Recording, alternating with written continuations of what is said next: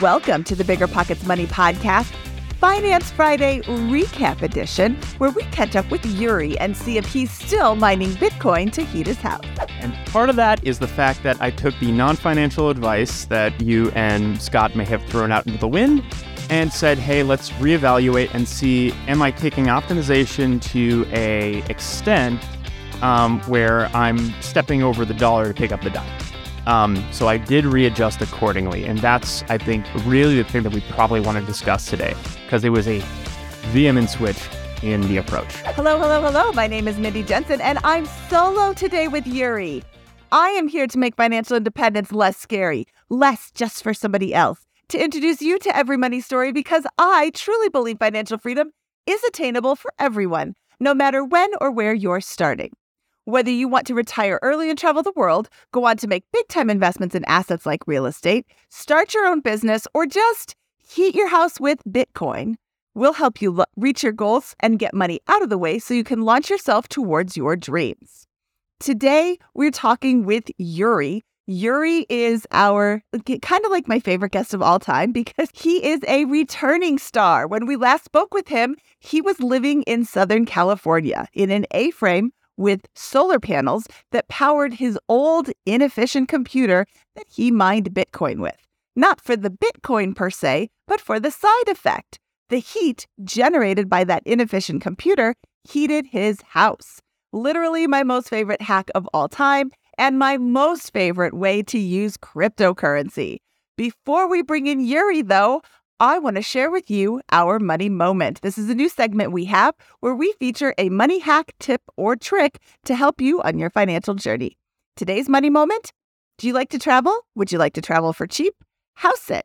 Sign up for sites like Trusted House Sitters, where you can be connected with homeowners to watch their house, water their plants, sit with their pets, and receive free accommodations in your city of choice.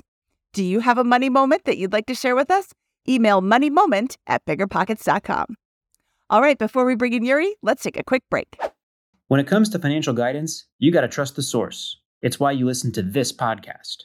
When Mindy and I want to upgrade our wallets, we turn to NerdWallet. Scott's right. Their expert team of nerds dives into the details to help you find smarter financial products. Before NerdWallet, Mindy and I were paying for vacations in cash, missing out on miles, and not even knowing what we're leaving on the table. But now we're flying through the skies for free, thanks to our new cards with more miles and upgrades than ever. So if you want more travel rewards, hotel upgrades, or airport lounge access, no matter where you go next, let NerdWallet help you make it happen with a killer travel card. Don't wait to make smart financial decisions. Compare and find smarter credit cards, savings accounts, and more today at nerdwallet.com. NerdWallet. Finance smarter.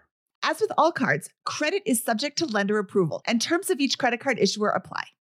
You ever feel like your vacation rental sits empty too often? Missing out on potential income? Look, you're not alone. Many property owners struggle with underperforming bookings and the complexities of property management. But here's some good news. Vacasa outperforms other property managers in 92% of the markets they operate. They've helped homeowners like you increase their bookings by an average of 24%, turning those empty days into profitable opportunities. Want to see what your earnings could look like with Vacasa? Visit biggerpockets.com/Vacasa, spelled VACASA, and get a free personalized income estimate today. That's biggerpockets.com/Vacasa.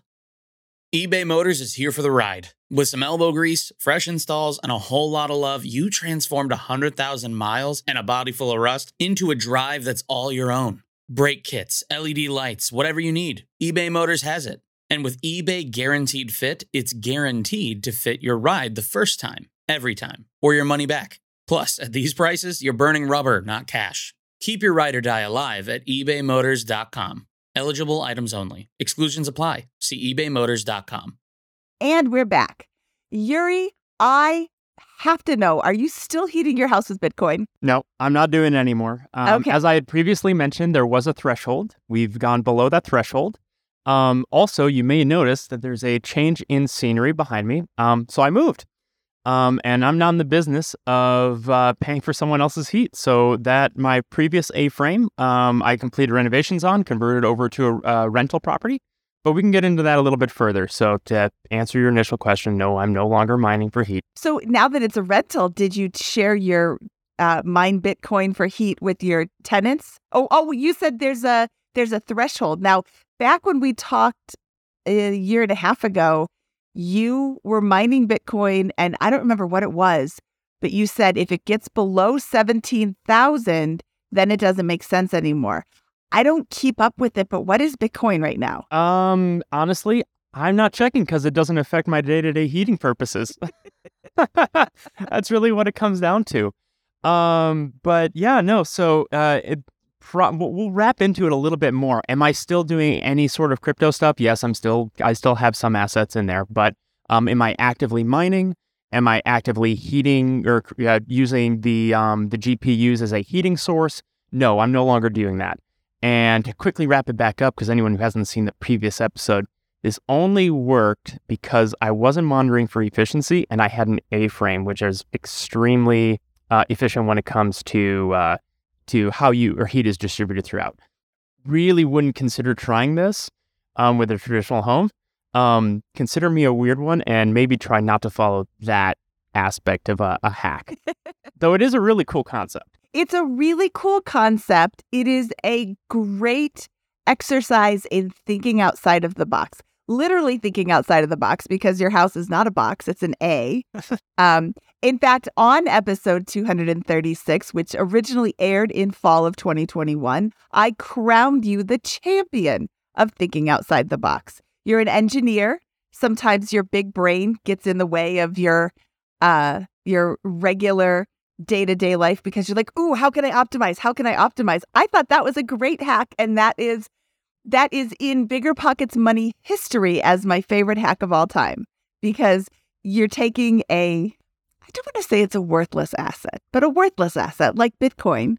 It's not worthless. Please email I don't care at don'ttellme.com. It's a non-tangible asset. It's a non-tangible asset. It isn't something that I consider, that I have in my portfolio. It's not something I want. But you took something that was like an old computer that isn't so efficient, and now it's generating heat and it's heating your house. You're powering the computer with solar panels. Literally, the sun spits out photons. Is it photons? Not my world. I'm an airframer.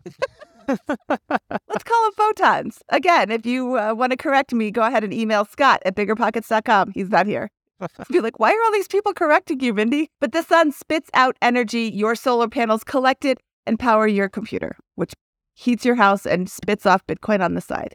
Awesome. Plus, I get the added effects of all that heat being all that that solar energy being captured by my solar panels. Well, during the summer, you get the shading effect underneath, so I got to help cool it down too. So there's all sorts of weird benefits.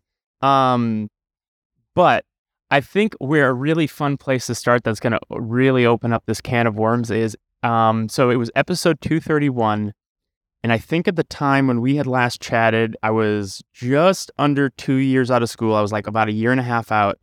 And in that time, I'd stated, hey, made some really, really awesome choices, made some good investments. And I think I'd mentioned my net worth was around the 130-ish range. Uh-huh.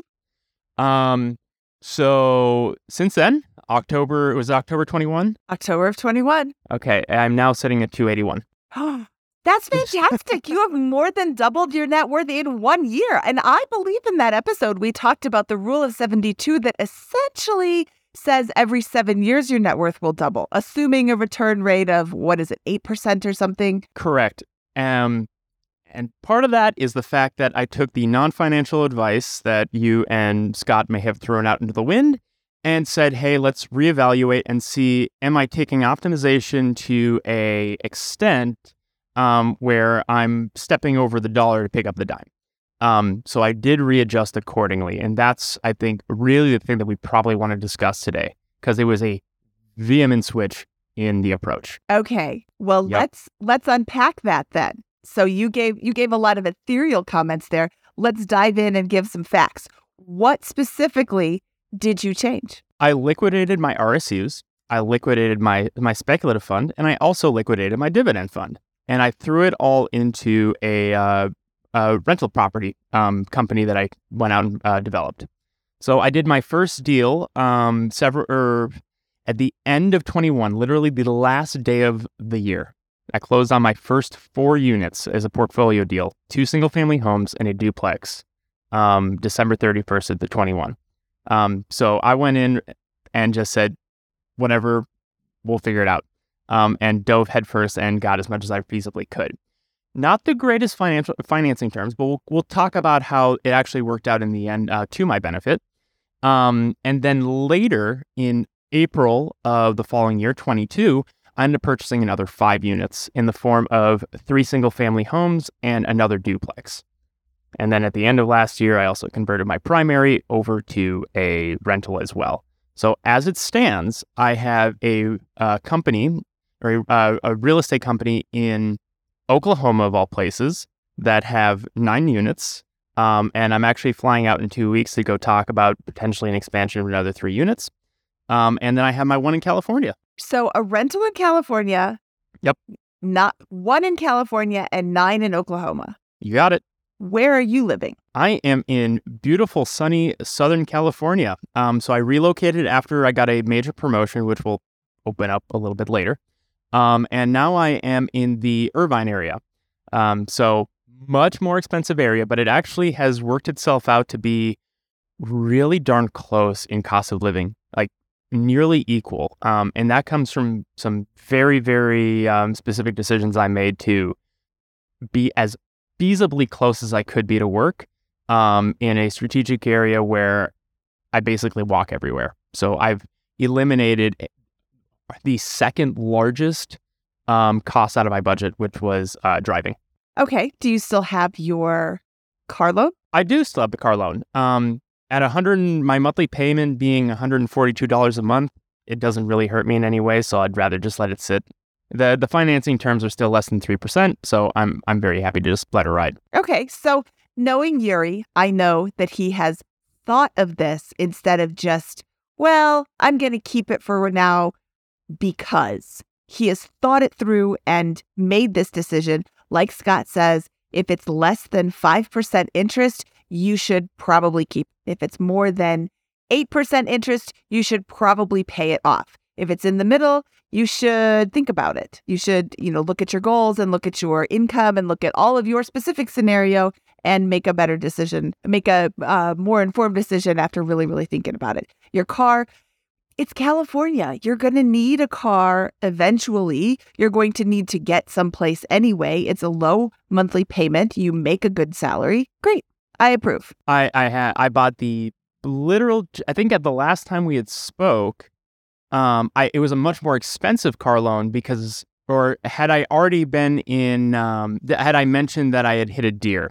Because I did end up having to, at some point in between, I ended up getting a new vehicle, a very used vehicle as a means of kind of bridging that gap because I did hit a deer, unfortunately. Well, I'm glad you're okay. Oh, yeah, I'm fine. I don't know if you had hit the deer when we spoke or not. You have the same interest rate that you had before? Yeah, I lucked out. So the interest rate was nearly the same, but I think my payment went from just about $300, if I remember correctly, down to the $140 mark, just because I literally quite went and grabbed the cheapest thing I could feasibly find and said, this is reliable.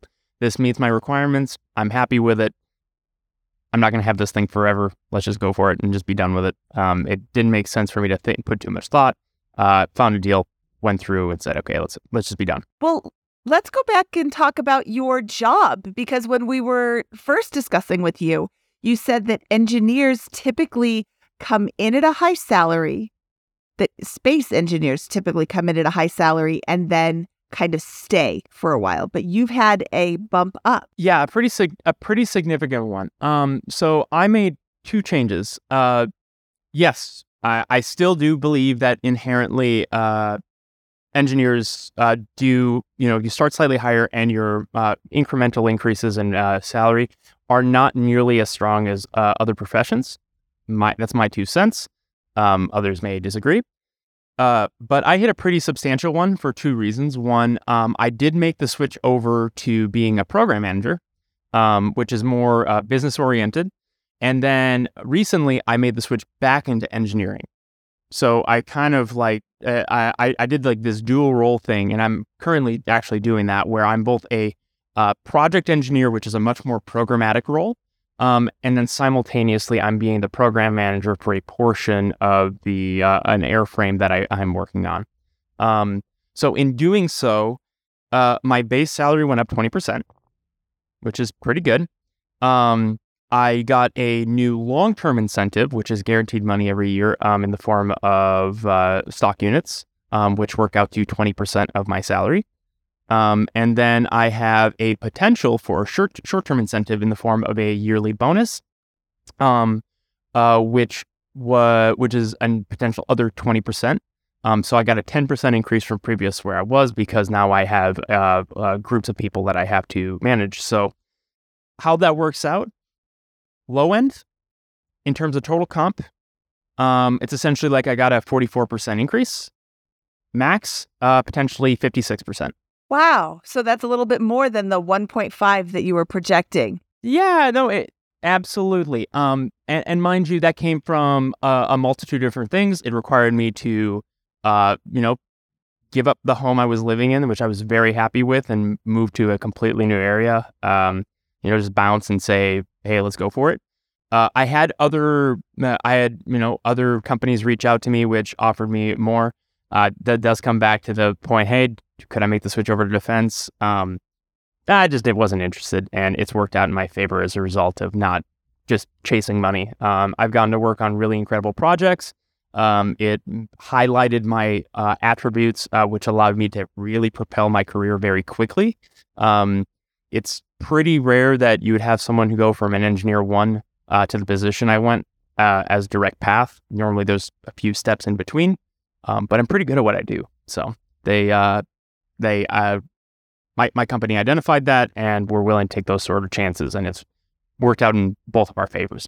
Well, that's great. Kudos to your company for recognizing your brilliance, and kudos for you for jumping on the chance to increase your skills and increase your salary and increase. I mean, not everybody wants to move. I have a cousin who was living in a very small town, and his company closed, and he was on unemployment, and he didn't want to move out of this small town. I'm like, there's not that many employers there. You're kind of going to be stuck in this one place for a super long time. He's like, well, this is where he didn't have kids. Like, he just wanted to live in this same small town. Whereas I've lived in, 37 different houses in my whole life, and it's no big deal for me to move. I think while you're young, that's the best time to move and see what parts of the world you like.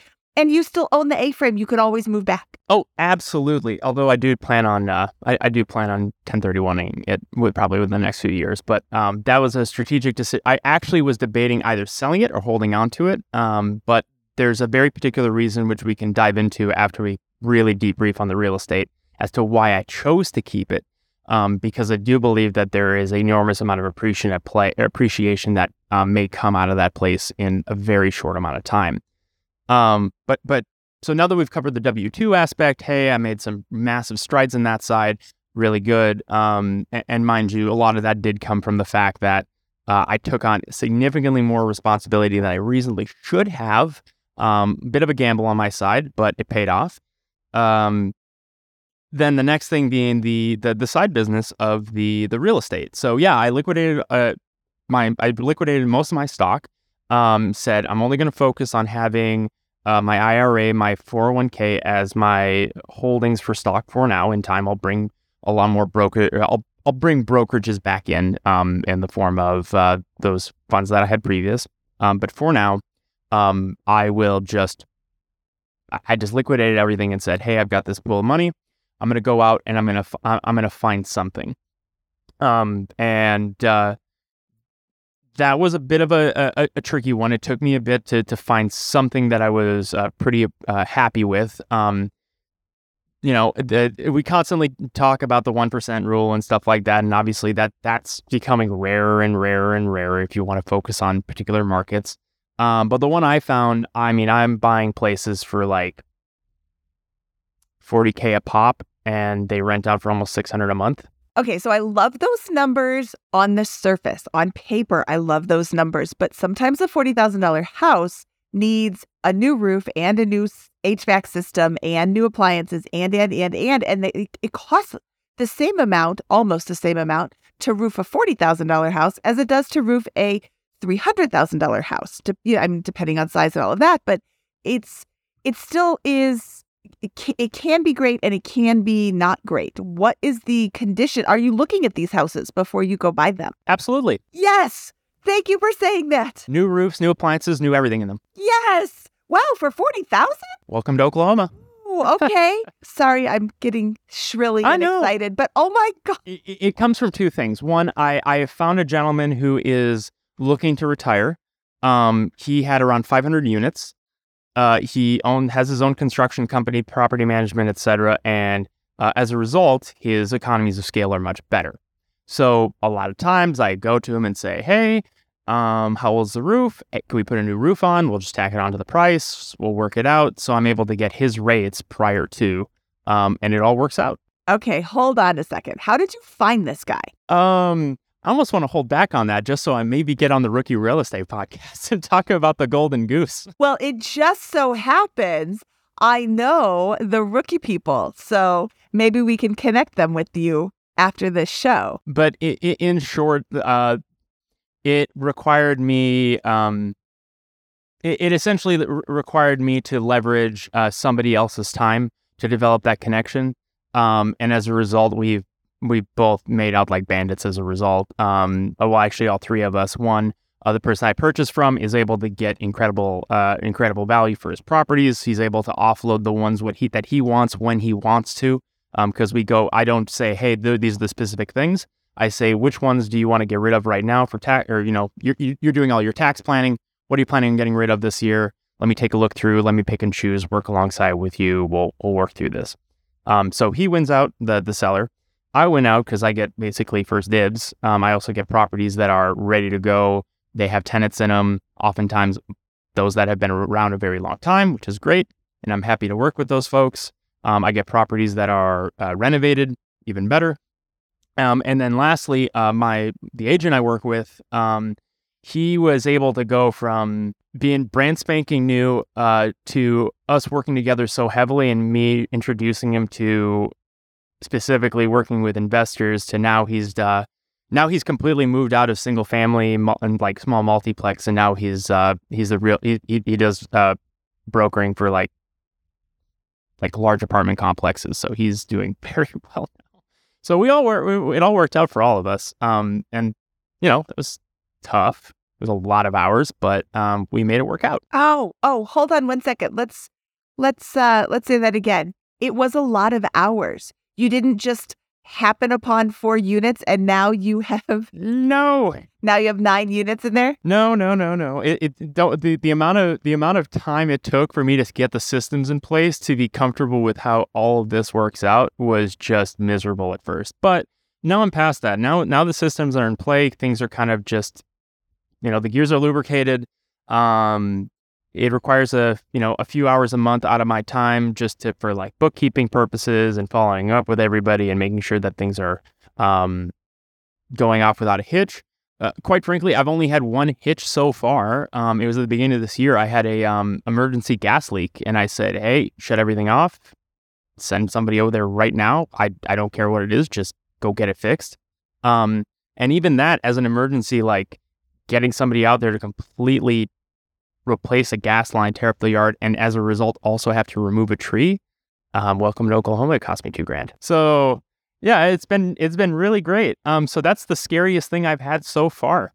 Otherwise it's been just an absolute peach. And it's like, and by peach I mean respectively. It's there's certain things that I think would cause people a lot of stress, but for me it's been like it's just money, and these things are. The pool is big enough at this point where everything is relatively self-sufficient. I just need to monitor it to make sure that things are moving in the right direction, and then keep sourcing good deals. Okay, so is this seller your only source of these deals? Right now, yes. Okay. Simply because my goal is to build up any one company up to about 50 units in a location, and to begin to diversify outside of those target areas. So right now I've got the 9 in that part of Oklahoma. My plan is to build up to 50. And then once that's well and good, I'll say, hey, the market's treating me well.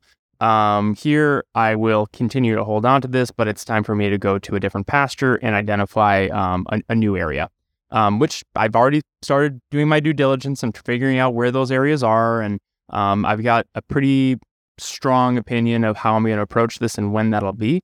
But I think I'm a few years out yet, probably like 5 years before I start exiting this particular market and moving on to other areas. Okay, so a few questions about this. You used the word diversify just now, and you used that in the last show. And I'm wondering why you are so concerned with diversification. Not that that's bad. I think diversification is great. But if you have found a location that is inexpensive, that is generating, that's almost a 1.5% rule, and you've got a pool of potentially 500 units to pull from, why would you limit yourself to 50 units there? Simply put, I'm not necessarily looking to maximize the upside so much as I'm trying to find where that efficient frontier is. Additionally, I'm simply interested in, it's a silly answer because it is not necessarily monetarily driven, but I really like I love the chaos. So I do like to go set up the systems elsewhere. And if you just jump into something brand spanking new, sometimes you've got to just deal with the bumps and the bruises along the way. And that's really exciting to me. So for me personally, will I always be in this very specific area? Probably not. Will I keep buying units? Maybe beyond 50, maybe. But I'm more than happy to kind of look elsewhere and see, what else I can make work. Maybe one day I'll say, hey, single family, small multifamily, small single family. Not really my thing anymore. I kind of want to go look and start doing like larger complexes, and I'll identify a new area that I'm kind of interested in. So simple as that. Will I leave the state of Oklahoma? Maybe, just maybe. I really like it as a rental state personally. I really, really like it as a state. So we'll see if I get peeled away from that. But I won't stick to this particular city for forever. Okay. Do you use a property manager? I do, and she's absolutely wonderful. Oh, so I am just going to share that finding an absolutely wonderful property manager can be very difficult. Absolutely. I had to interview many people. Yes. So you said you like the chaos. Go have kids. If you want to enjoy chaos, just have some kids and it's like juggling with knives, and then somebody throws a bunny at you too, and you got to catch the bunny without catching a knife in the bunny. That was a gross analogy. But it's chaos. Kids are chaos. I would much rather have a very smooth running real estate portfolio and then deal with chaotic kids. I'm curious, have you been struggling to keep your vacation rental booked? I totally get it. It's tough to manage and keep filled. But we found something that really works. It's called Vacasa. They've seriously changed the game for a lot of the BP audience. In almost every market they're in, Vacasa manages to fill up the calendar more than anyone else. And get this, the average Vacasa user sees about 24% more bookings than with other managers. That's a lot of extra income. Curious to see what you could be earning? You can get a personalized income estimate right there. I think you'll be pleasantly surprised at what Vacasa can do for you. Check out biggerpockets.com/Vacasa, spelled Vacasa. biggerpockets.com/Vacasa. You're trying to close on your next rental, so why is your insurance company dragging its feet? With long lead times and never-ending paper forms, it's no wonder it takes forever to finally get a policy. Modern investors deserve better. They deserve Steadily.com. At Steadily.com, you'll get fast, affordable landlord insurance available online 24/7 in just a few clicks. You can even get next-day coverage, which takes just minutes, by the way, to obtain. And you can do it all from your phone. Steadily was founded by landlords who created insurance products tailored to the unique needs of this industry. It's their sole focus, and that's why landlords nationwide consistently rate them 4.8 out of 5 stars. So whether you've got a single-family, short-term, or multifamily portfolio, Steadily.com can secure the best coverage at the best price to protect your properties. Discover how Steadily can save you both time and money on your rental property insurance. Visit Steadily.com for a commitment-free quote tailored to your needs today. Deciding how to invest your capital can be extremely challenging, especially when the market is constantly changing. That's why it's never been more important to partner with a company that has a great track record. The BAM Capital executive team has successfully navigated through the Great Recession, COVID-19, and the current interest rate environment while delivering maximized returns to their partners. BAM Capital is a trusted multifamily syndicator with over $1.3 billion in transactions, delivering a historical average of over 35% IRR with an average hold period of 3.5 years. BAM Capital has consistently paid preferred return distributions for over 50 consecutive months, has not lost limited partners capital, and has not called capital past the subscription amount. BAM Capital's disciplined investment strategy is targeting undermanaged institutional quality trophy assets throughout the U.S. heartland for accredited investors who are looking for generational wealth building or monthly income opportunities. Their offerings target cash flow stability, capital preservation, long-term appreciation, and accelerated tax benefits. Join BAM Capital's over 1,200 investors across 44 states and get started today at bamcapital.com. Again, that's bamcapital.com. What if I told you that I, Mindy Jensen, the queen of budgeting, the personal finance fanatic, sometimes forgot to cancel my subscriptions? I know, it's horrible. $10 here, $15 there. My useless subscription bills could have taken my whole family out to dinner multiple times. Rocket Money can make all that subscription sadness suddenly vanish. Rocket Money is a personal finance app that finds and cancels your unwanted subscriptions, monitors your spending, and helps lower your bills. You can see all your subscriptions in one place and cancel money-sucking subscriptions with a tap. They'll even try to get you a refund for the last couple of months of wasted money and negotiate to lower your bills for you. Rocket Money has over 5 million users and has helped save its members an average of $720 a year, with over $500 million in canceled subscriptions. Stop wasting money on things you don't use. Cancel your unwanted subscriptions by going to rocketmoney.com/BPmoney. That's rocketmoney.com/BPmoney. rocketmoney.com/BPmoney. Yeah, I don't know. I just like building up the business. It's something that brings me joy. But you know what? Hey, last year I had a completely different mentality than I do now. So maybe I'll find out, hey, I'm not looking for more. Maybe, 5 years from now, I'm going to say, I am not looking for any more stress. I do not care. I'm just going to keep riding this gravy train until we hit the depot, and we'll end it there. So the idea that I'm rigid is that's incorrect. I am relatively dynamic in my approaches, and I'll reevaluate as we. So for now, I'll hold off on that. So yeah, the first 4 units were purchased by liquidating my stocks. The second one was completed by pulling equity out of my primary. Fixed that thing up. I bought that property in August of 2020. So I got great rates on it. It was a fixer-upper. So I got rid of the carpeted bathrooms, that kind of thing.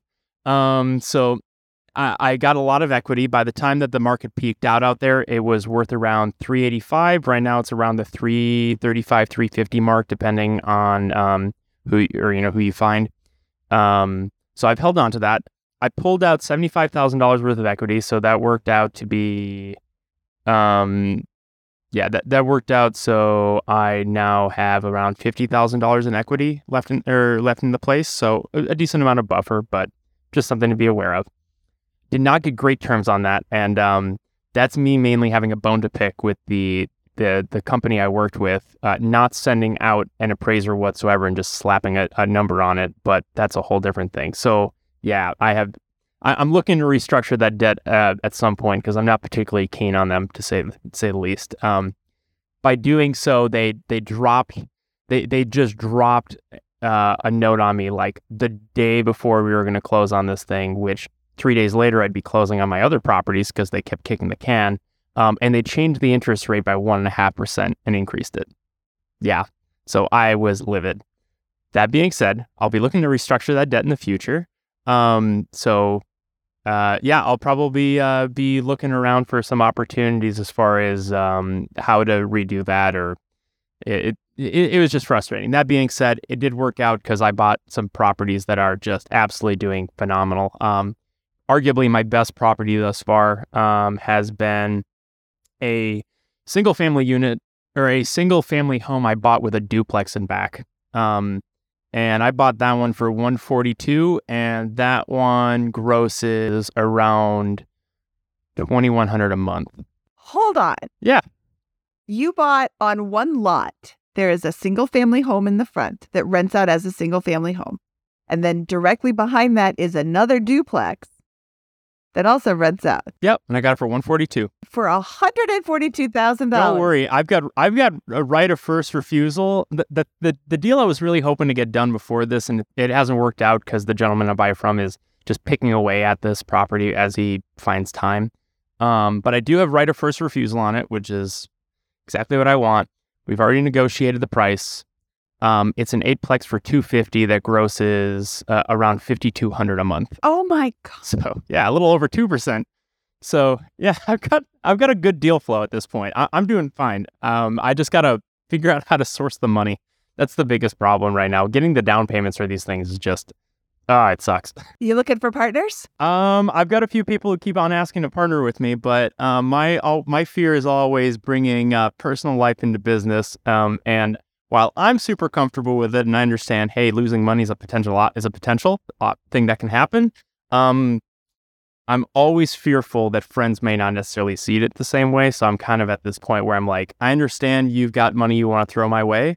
I totally get that. I'm really thrilled about it, but time out. I don't think you understand what this means in terms of business. You're not seeing your money for like X number of years, because if we do this, we're scaling. So they're not. That's my one fear right now. Like, you bring new partners in, I have the liquidity through that side. I just have I don't have necessarily the comfort level to know that they're ready. I know I am. I'm very concerned about them. Yeah, well, that's when you start partnering with people who are knowledgeable, people who have done it before, people who have a lot of money and just don't want to bother with the day-to-day. Absolutely. But they still want some of the return. I'd love to go get my Title 63, just go set up a syndication on my own somehow, just figure that out and just go directly to my seller and be like, hey, you want to liquidate half your assets? I'll do it. I'm happy to take them off your hands. But yeah, so that was last year.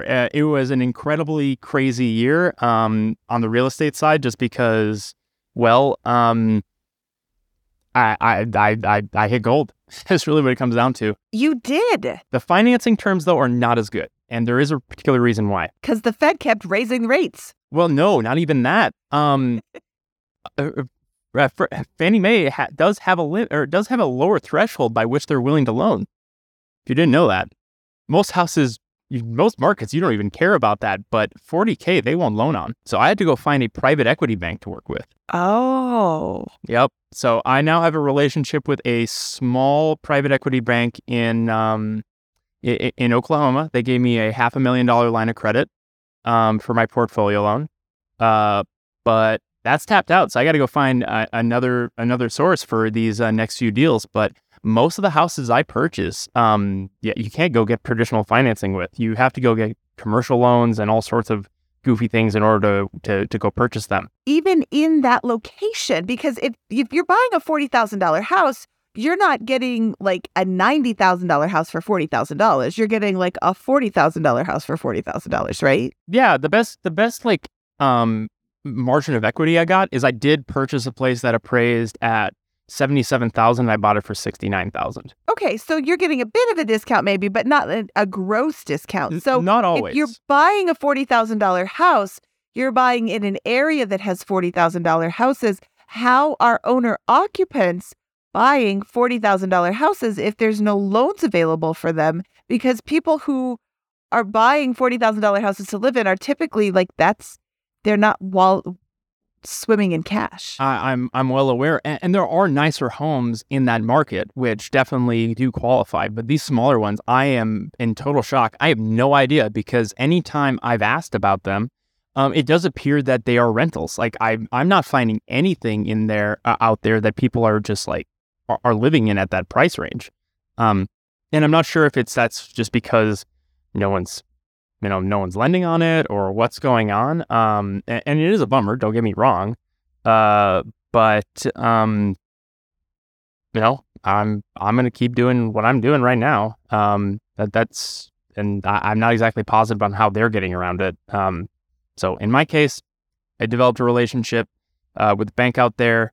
They were willing to work with me. They gave me some really awesome terms. Like, they didn't even have me put 20% down the first time. They did my business pitch and they said, well, we're willing to, give you a break. This is your first one. Let's work together. Let's establish the business relationship. We'll let you do 15% down.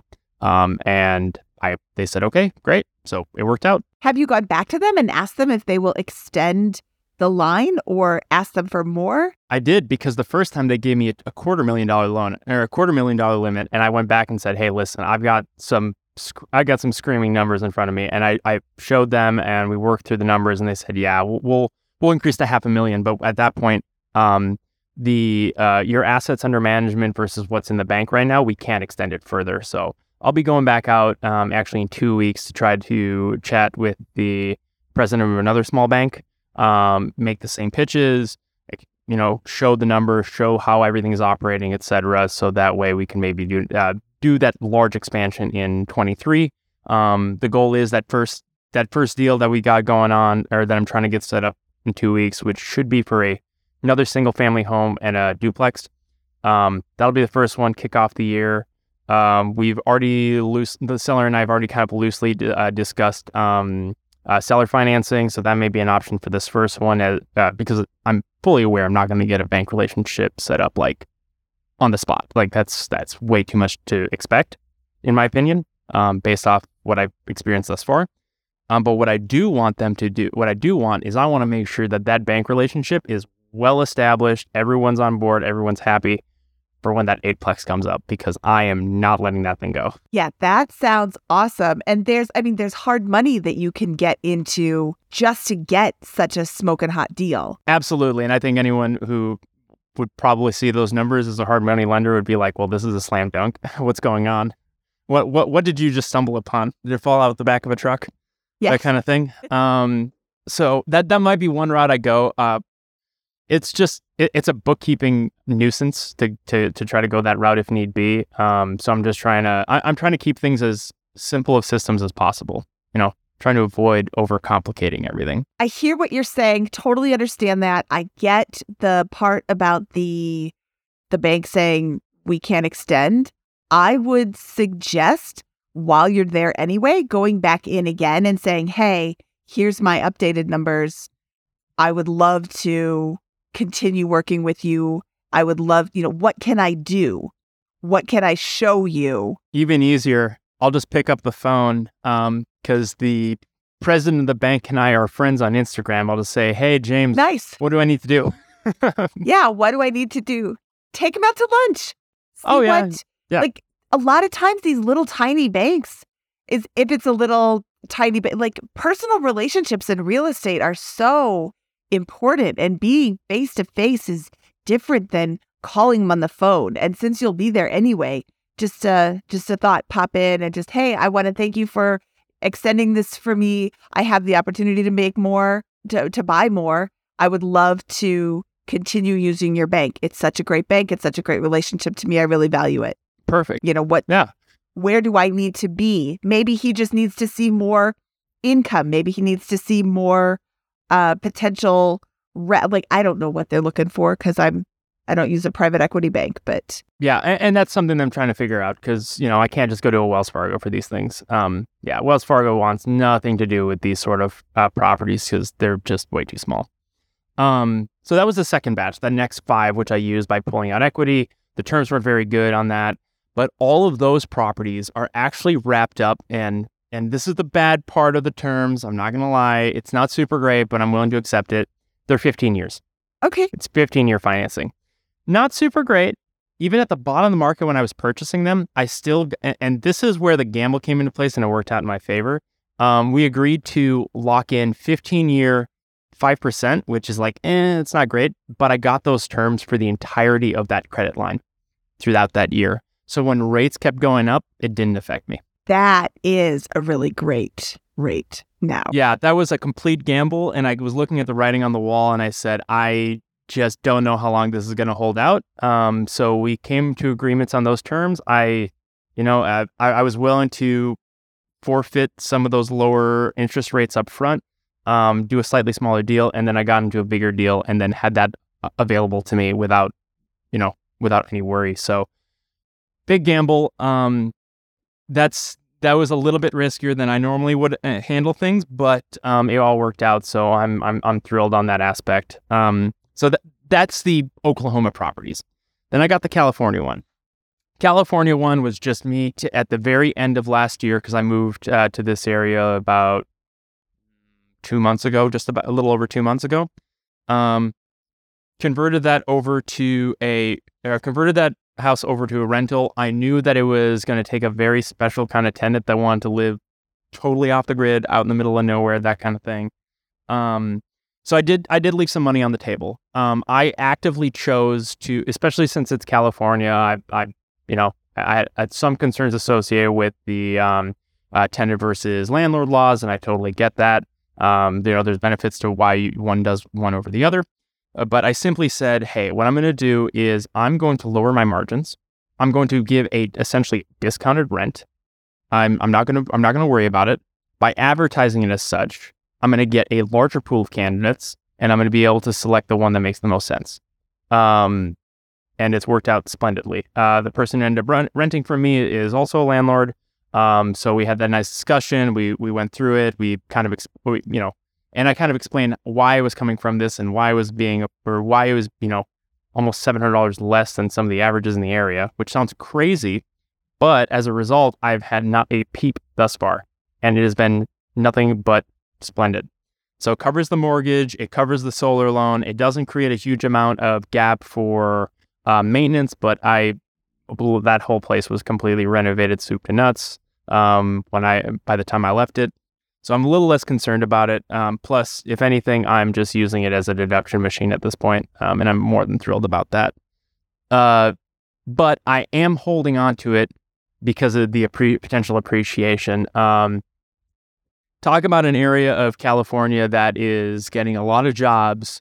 That little tiny town, within 45 minutes of it, is Mojave, California, which no one lives in Mojave. It's like a ghost town, to be entirely honest. There's the spaceport, and that's about it. But last year, California announced that in order to deal with the with supply chain constraints coming in from the port of Los Angeles, which is like the biggest port in the U.S., right? We receive our goods from China through that port, and the fact that it was essentially just truck locked all the time because boxes would be unloaded, they'd be put onto trucks, and they'd be shipped out. The way that's being addressed is all the old rail lines that are running through there are actually going directly up to Mojave, California now. And by the end of next year, supposedly, the California's first ever inland port will be there, which is supposed to bring in another about 2,500 jobs. What a great way to handle the gridlock there. Oh yeah, 100%. That's awesome. I'm ecstatic about it because that is a very easy shipping route. I mean, that you end up out there and you just take the 58 and you head to Las Vegas and then you distribute accordingly. But so they're going to be taking a lot of the stuff that's going on, decongest that area from trucks, ship everything through rail to this desert area, 400 acres of nothing. They're gonna bolster a town that has a population of 3,000 by adding or bringing in another 2,500 jobs. And then there's another rebar plant being built out there that's supposedly going to open in 25 with another 500 jobs. So we're getting over $1 billion injected into this area in like less than 3 years. So I said, I'm holding on to this thing. It's going to bring in a lot of people. If anybody wants to live rural at all, my community is literally the only option. Like if you want to be in the mountains, like this is your only option. And there's not a lot of buildable land up there because it's mountainous, and building in mountains turns out is it's not the easiest thing unless you've got a lot of cash to drop on terraforming, which a lot of people don't want to do.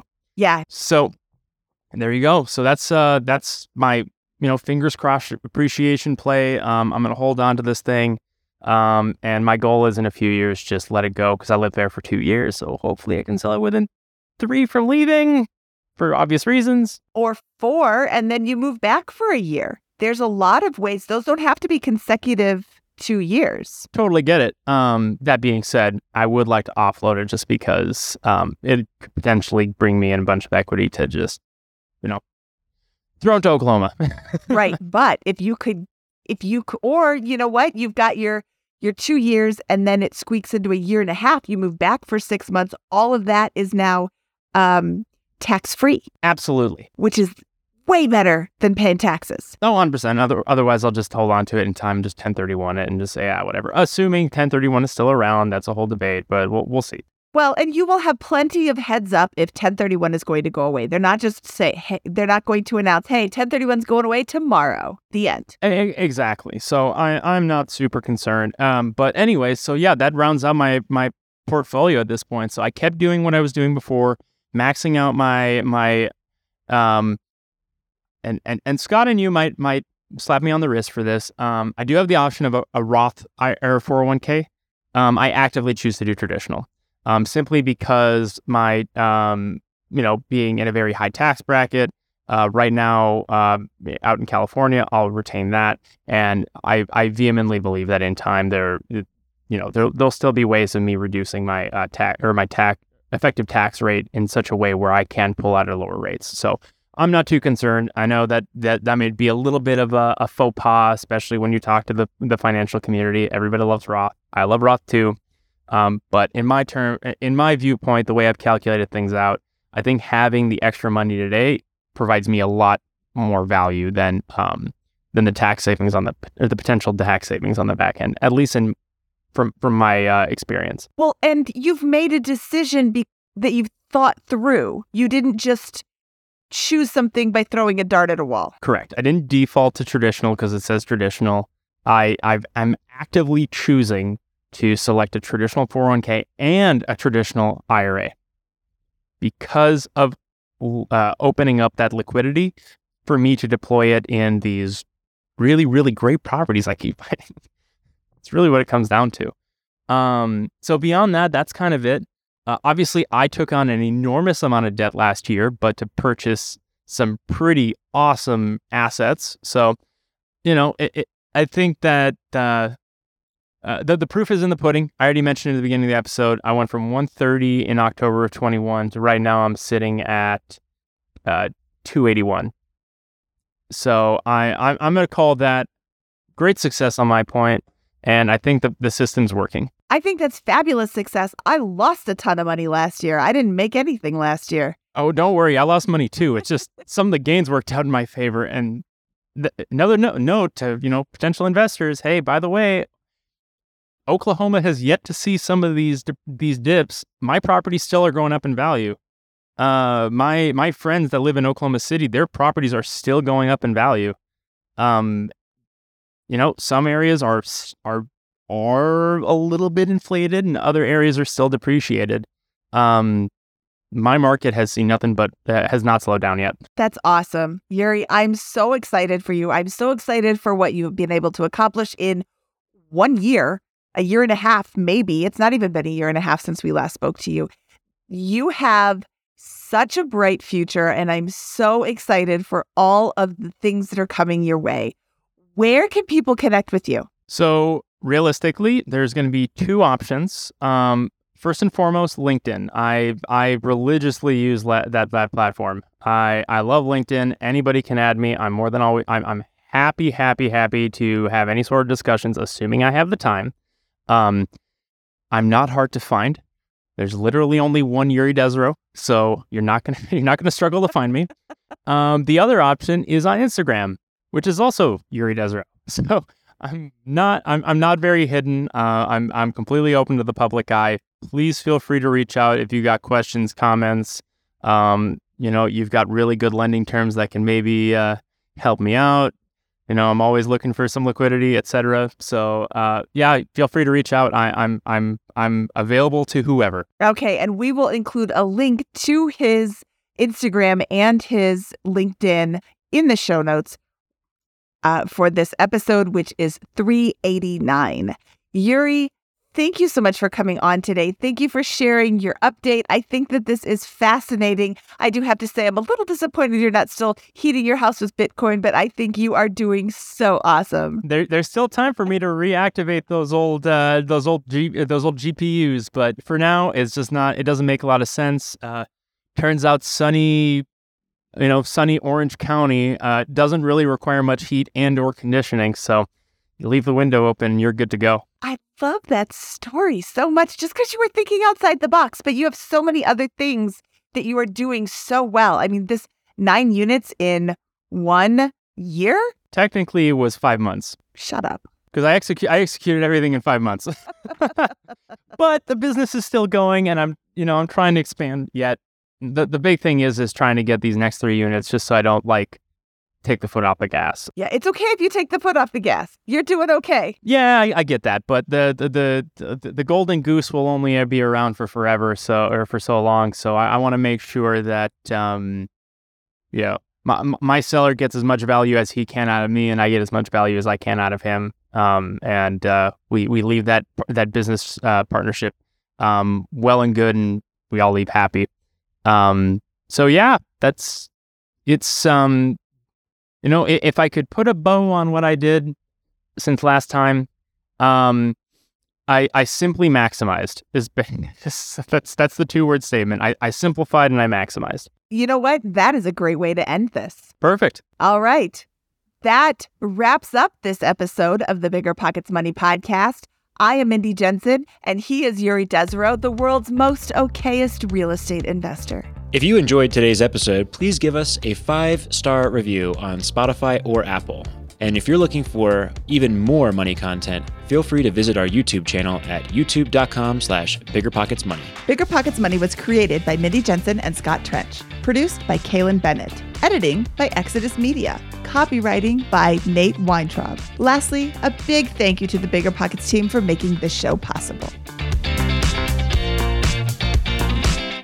The market is changing, and finding your way can be tricky. Rates shift, headlines whirl, but your goal hasn't changed. You want financial freedom, and the best investors know it's not about timing the market, it's about time in the market. If you're ready to get into real estate investing or take it to the next level, finding an investor-friendly agent is your next step. With the Bigger Pockets Agent Finder, you can find the right agent in minutes. Just head to biggerpockets.com/deals. Enter a few details about what and where you want to buy, and boom, instantly matched with an investor-friendly agent who fits the bill. These local market experts can help you navigate the neighborhoods, analyze the numbers, and take action with confidence once and for all. This free resource is only available at biggerpockets.com/deals. Get an agent, get the deal, and get closer to financial freedom at biggerpockets.com/deals. That's biggerpockets.com/deals to find your investor-friendly agent today. The content of this podcast is for informational purposes only. Past performance is not indicative of future results, and all host and participant opinions are their own. Investment in any asset, real estate included, involves risk. Use your best judgment and consult with qualified advisors before investing. Only risk capital you can afford to lose. Bigger Pockets LLC disclaims all liability for direct, indirect, consequential, or other damages arising from reliance upon information presented in this podcast.